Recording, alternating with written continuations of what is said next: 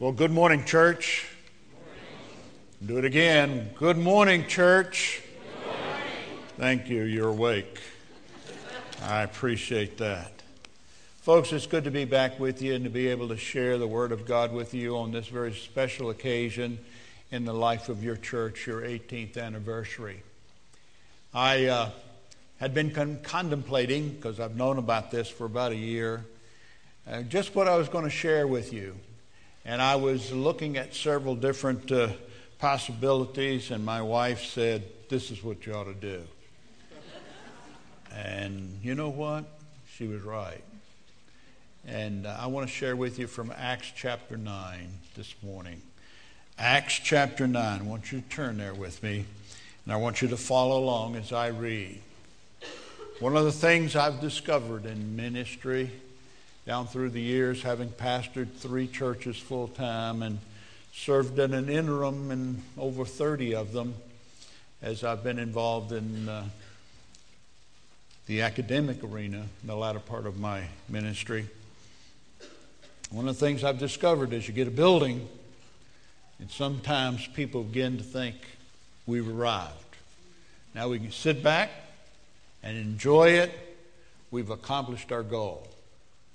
And all you've done is accomplished a means for accomplishing your goal. So we want to talk about that a little bit this morning. I want you to follow along as I read Acts chapter 9, beginning at verse 9. Now Saul, still breathing threats and murder against the disciples of the Lord, went to the high priest. And he asked for letters from him to the synagogues at Damascus, so that if he found any belonging to the way, both men and women, he might bring them to Jerusalem. And as he was traveling, it happened that he was approaching Damascus, and suddenly a light from heaven flashed around him. And he fell on the ground and heard a voice saying to him, "Saul, Saul, why are you persecuting me?"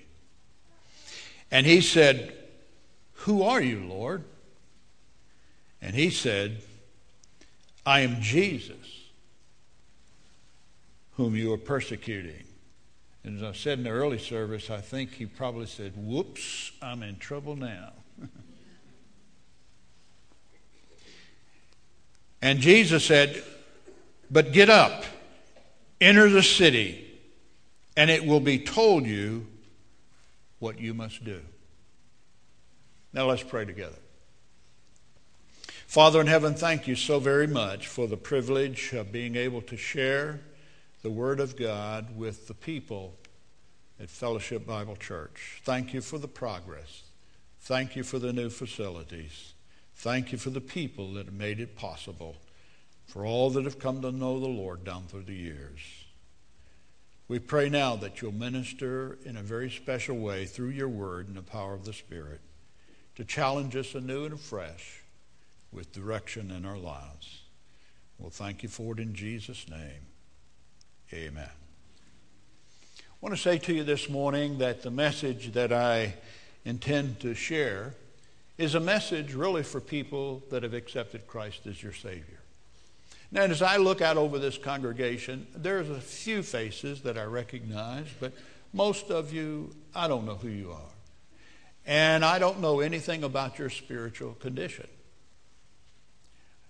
And like so many other churches, Fellowship Bible Church is probably a church that is attended by people who've never accepted Christ as their Savior. That's not unusual. As a matter of fact, that's what happened in my own life. I was baptized when I was 12. I even went forward and said I was going to be a preacher somewhere around 15, and I wasn't a Christian. In fact, I didn't become a Christian until 1957, when I was 17 years of age. At 9:30 in the evening in Richmond, Virginia, in Holland Park, I knelt in front of a lawn chair with Cliff Taylor, and I accepted Christ as my Savior. I've been a church member all that time. Mom and Dad were church members. Dad had taught Sunday school since he was 17 years of age. But I had the privilege of leading my dad to Christ. He wasn't a believer. Mom didn't become a Christian until 10 years later under a man by the name of Oliver B. Green, if you ever heard that name. She listened to him on the radio and became a believer. But my story is not unusual. And there's probably some folk here this morning like that. And if you're here today, let me just challenge you as I begin this message for the people of God. That if you've never accepted Christ as your Savior, you need to recognize that when Christ died on that cross, he was paying the penalty for your sin so that you could go to heaven as a free gift from God. And all you need to do is say, Lord, I'm a sinner, and I want Jesus' death on the cross to pay the penalty on my behalf so that I can have the righteousness of God. And then you can be part of the family of God. Behold, what manner of love the Lord has bestowed upon us, that we should be called the sons of God. It's a wonderful, wonderful thing. And if you haven't done that, I challenge you to do it. Because the message that I want to share tonight is to people who are this morning, is to people who have already done that. I want to start by saying to you a little bit about two friends. One is with the Lord, the other one is still alive. One you'll recognize the name, the other you will not. D. James Kennedy is a man who's just gone to be with the Lord. But many of you watched him on television from his place down in Fort Lauderdale and so on, in the school that he started and all the rest. It's a tremendous ministry. We don't necessarily agree with all of his theology, but he was a man that God used in a very special way. A very extraordinary man that accomplished an extraordinary task. He started that EE program. So many people had been trained to go out and share the gospel with others through Evangelism Explosion. That's his baby. Now the other man is a friend. By the way, I knew D. James Kennedy from my days at Southeastern Bible College, and I used that term friend kind of loosely because we weren't buddies by any stretch of the imagination. But we did interact because of that relationship. But the other fellow is a guy by the name of Dr. James Faulkner. You've never heard of him. I know you haven't. He's from Birmingham, Alabama. He's a surgeon there. Now, people in Birmingham know him because he's a fantastic orthopedic surgeon. But Jim and his wife, who's going to be with the Lord now, used to go on missions trips, do medical work, talk to people about the Lord, seek to win them to Christ. Very active in the local Bible church there in Birmingham. An ordinary man. You say, well, he's kind of special. He's an orthopedic surgeon. What I mean is that in the Church of Jesus Christ, he's just like you and me. He had a specialty. He was a layman, but God used him in special ways. Now, all the politicians quote Abraham Lincoln. I'm not a politician, but I'm going to quote Abraham Lincoln. He made this statement: God must have loved the common people because he sure made a lot of us. Isn't that right? And as I look over Fellowship Bible Church, most of us are just regular people. And that's good. Nothing wrong with being ordinary. Amen? Amen. Just common folk. And I agree with Abraham Lincoln. He made a lot of us. He must think we're special. And what I want you to see this morning, child of God, is Christians have the tendency to think that everybody's got to be a D. James Kennedy if God's going to use him. And God does use extraordinary people to do extraordinary tasks.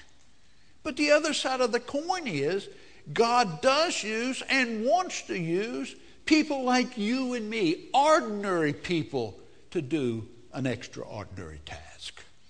And that's what I want to challenge you with today.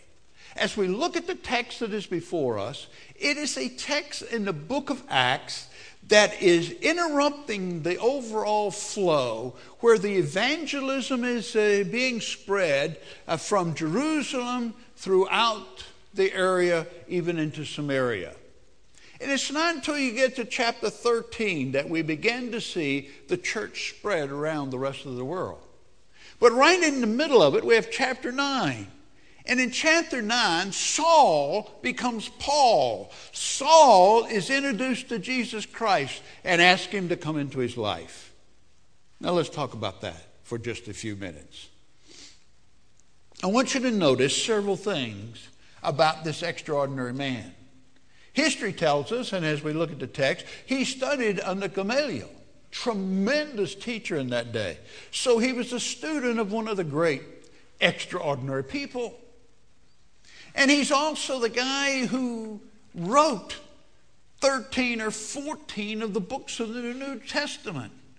And if you've got your theology right, he wrote 14.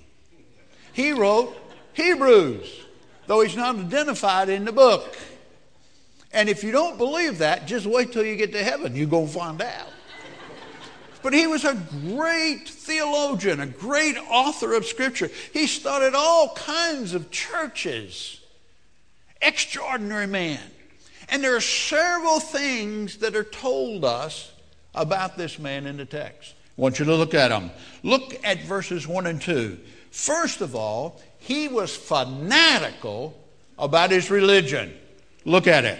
Now Saul, still breathing threats and murder against the disciples of the Lord, went to the high priest, and he asked for letters from him to the synagogues of Damascus, so that if he found any belonging to the way, that is, to the Lord Jesus, the way, the truth, and the life, both men and women, he might bring them bound to Jerusalem.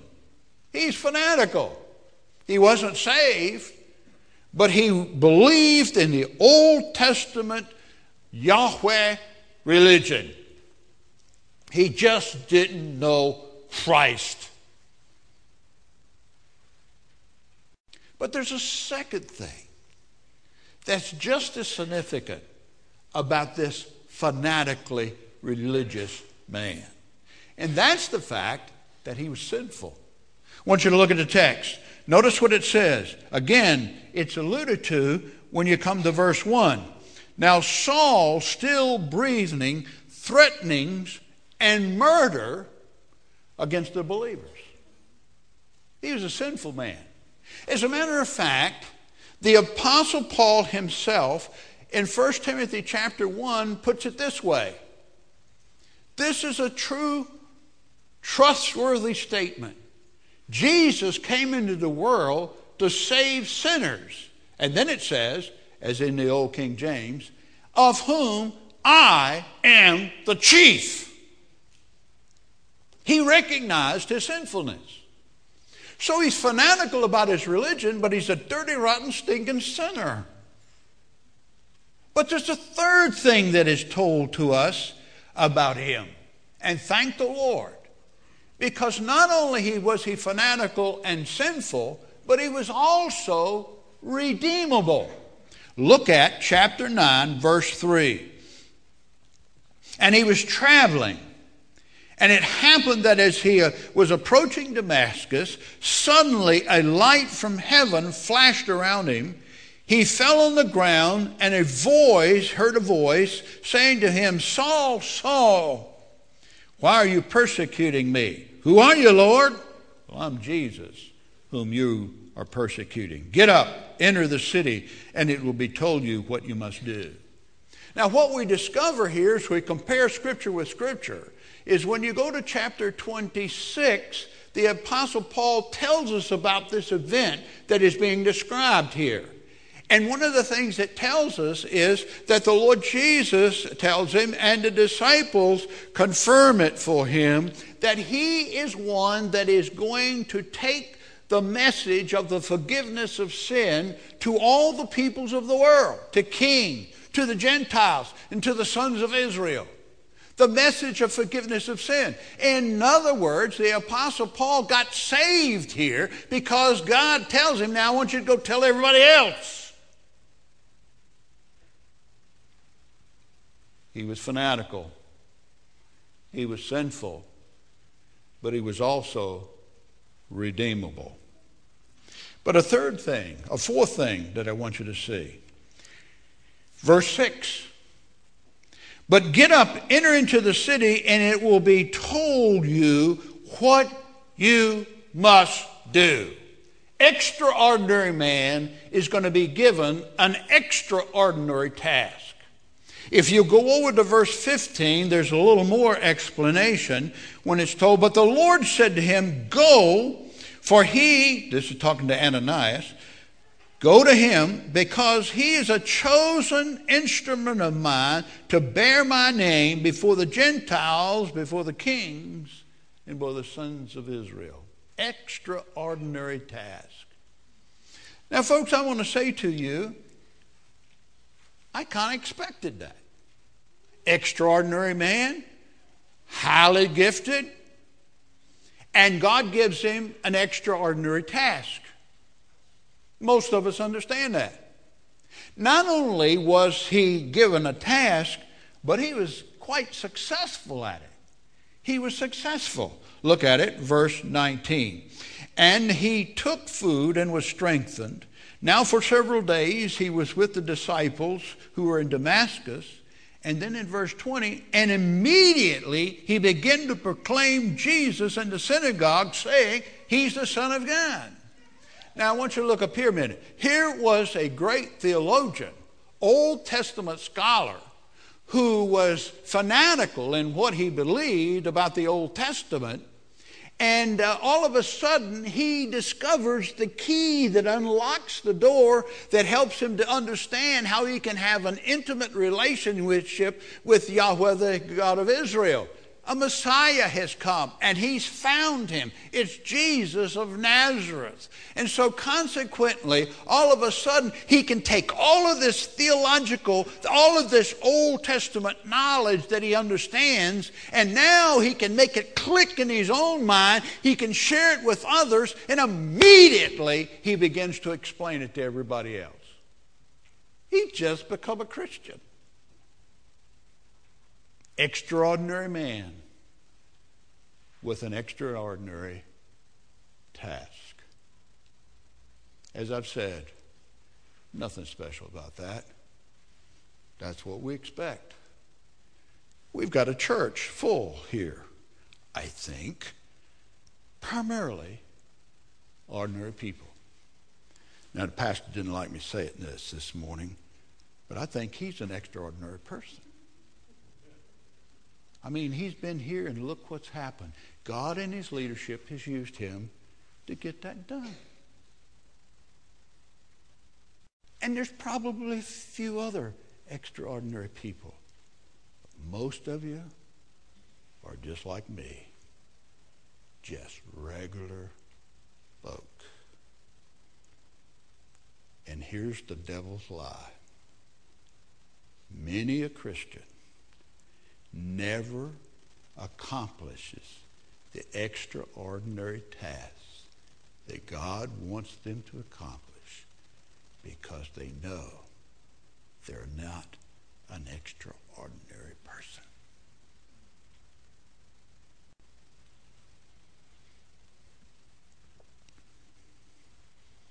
I want you to see what God has done with an ordinary person.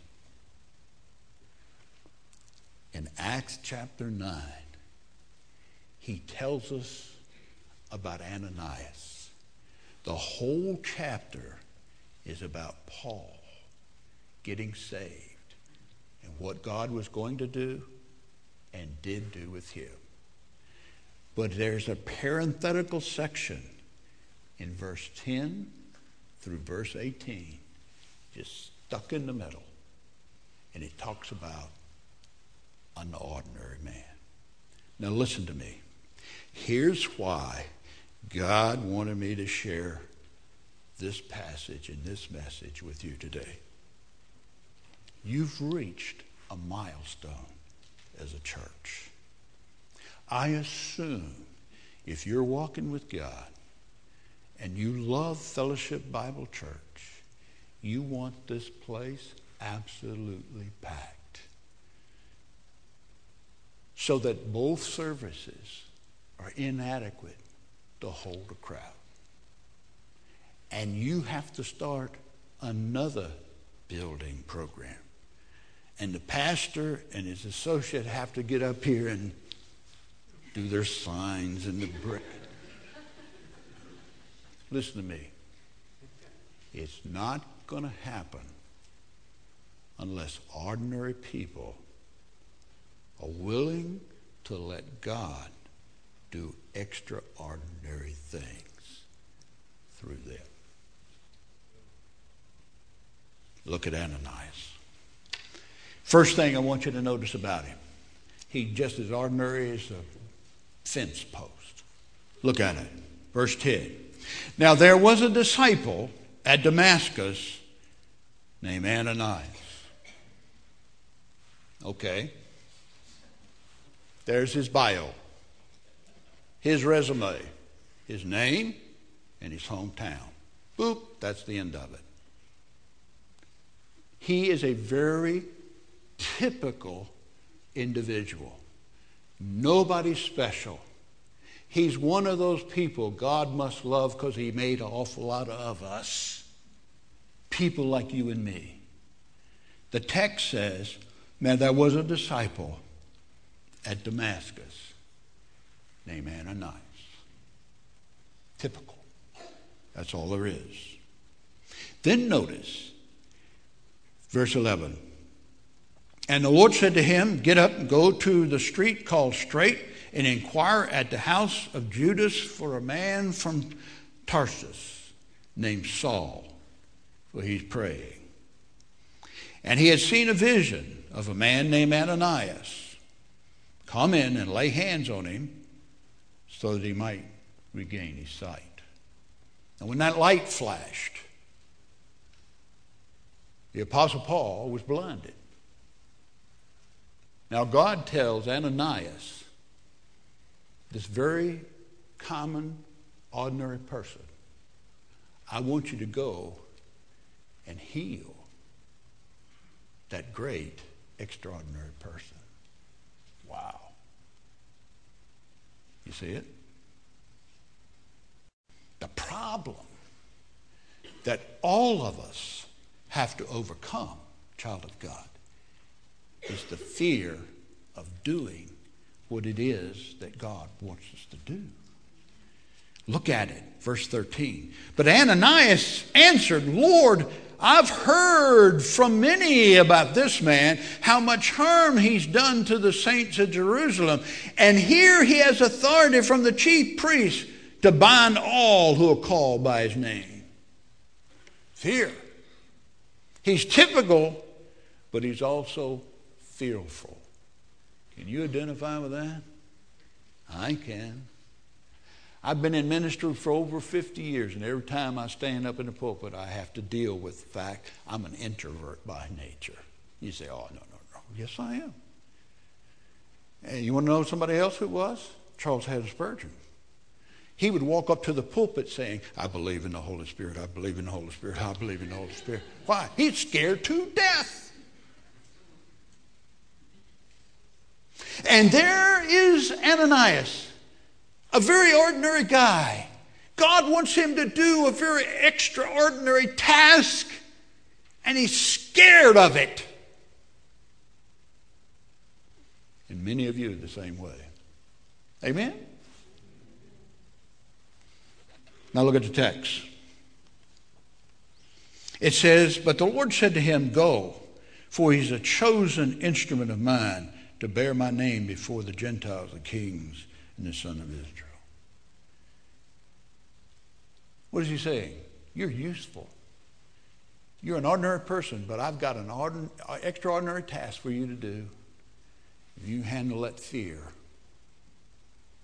When I was pastoring in Dayton, Ohio, I started training my men in evangelism People would come to our church, and we'd go to visit them and thank them for coming. 'Cause, man, it was thrilling to see them come to church. And one of my men, a deacon, Kenny Elsner is his name, he started going with me, volunteered to go. And we'd go into a home and thank them for coming and visiting with us. And when we thought they had a beautiful home, we'd tell them. And they said, could we please just share why we're a church and why we're in existence? Could we share with you what we believe? You know what? I never had one person tell me, no, you can't do that. Not one. And so Kenny would watch me week after week after week after week. And the idea was, sooner or later, he was going to do it. He agreed to that. And so as we were walking up to the sidewalk this particular evening, I said, Ken, it's your turn. He looked at me and I said, it's your turn. Oh, no, Pastor. I'm not ready yet. Kenny, it's your turn. We got into the house. Oh, we really appreciate y'all coming to our church. You have a lovely home. One of the reasons why we're here is to say thank you, but, you know, we would love for you to give us permission to tell you what we believe. Oh, sure, please. I looked at Kenny.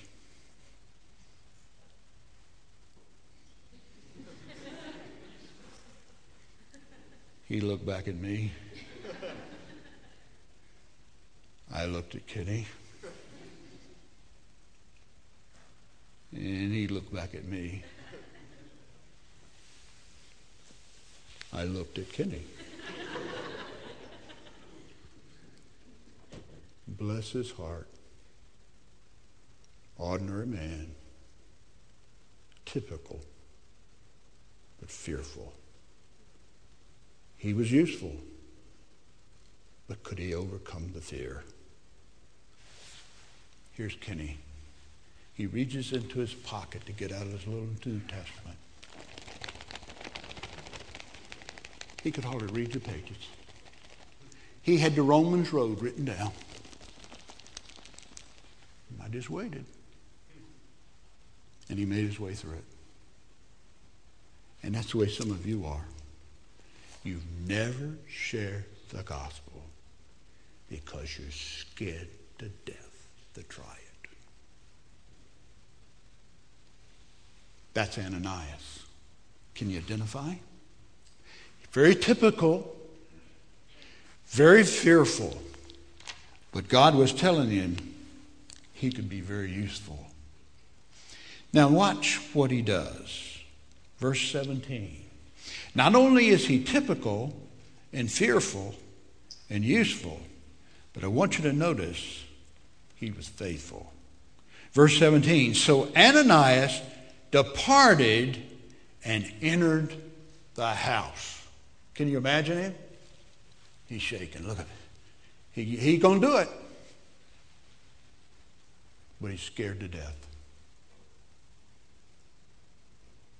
How about you?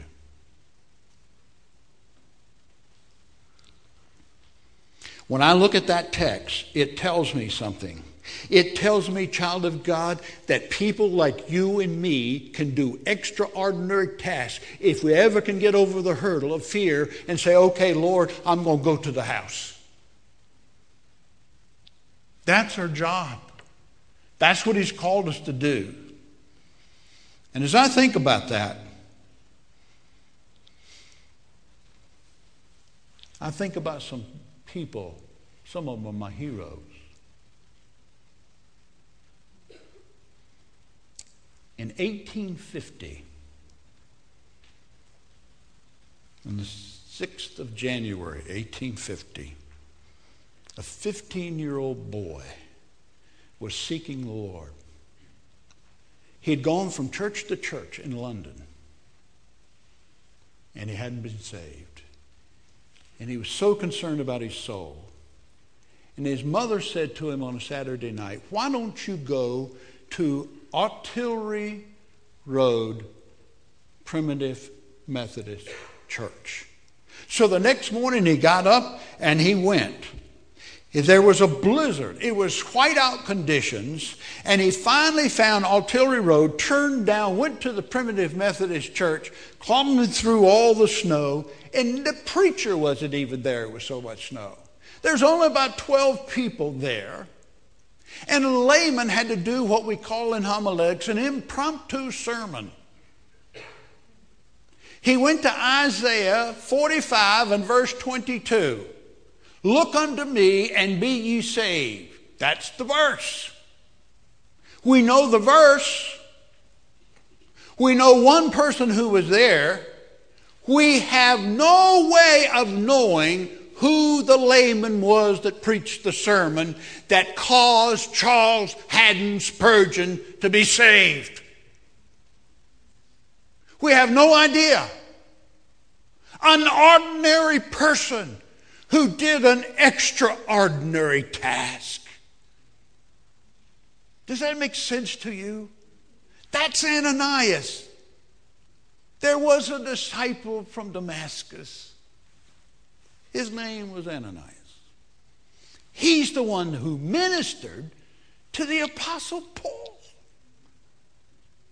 A layman who preaches an impromptu sermon leads that 15-year-old Charles Haddon Spurgeon to Christ. Ordinary person doing an extraordinary task. There's another one. Catapult yourself 5 years forward and cross the Atlantic to Boston. There's a young fellow who's working in his uncle's shoe store. History does tell us about the ordinary person in this situation. His name was Ed Kimball. He taught Sunday school. He was concerned about one of his students who didn't know the Lord. So he left his job. He went to see his student, and in the back storage room of his uncle's shoe store, Ed Kimball led D.L. Moody to Christ. Who is he? A Sunday school teacher. His name was Ed Kimball. What else do we know? Nothing. He's an ordinary person that God used to do an extraordinary task. Are you getting the message this morning? There's a third one. There's a fellow by the name of Mordecai Ham. Maybe never heard of him. And it's no wonder. His ministry would be that he would go and set up a tent. He'd get people to come, and he'd preach the gospel. He was one of these guys, the only thing we know is that he had a tent, and when he preached, he turned purple because he yelled so loud. That's about it. But in September 1934, Mordecai Ham was used to win Billy Graham to Christ.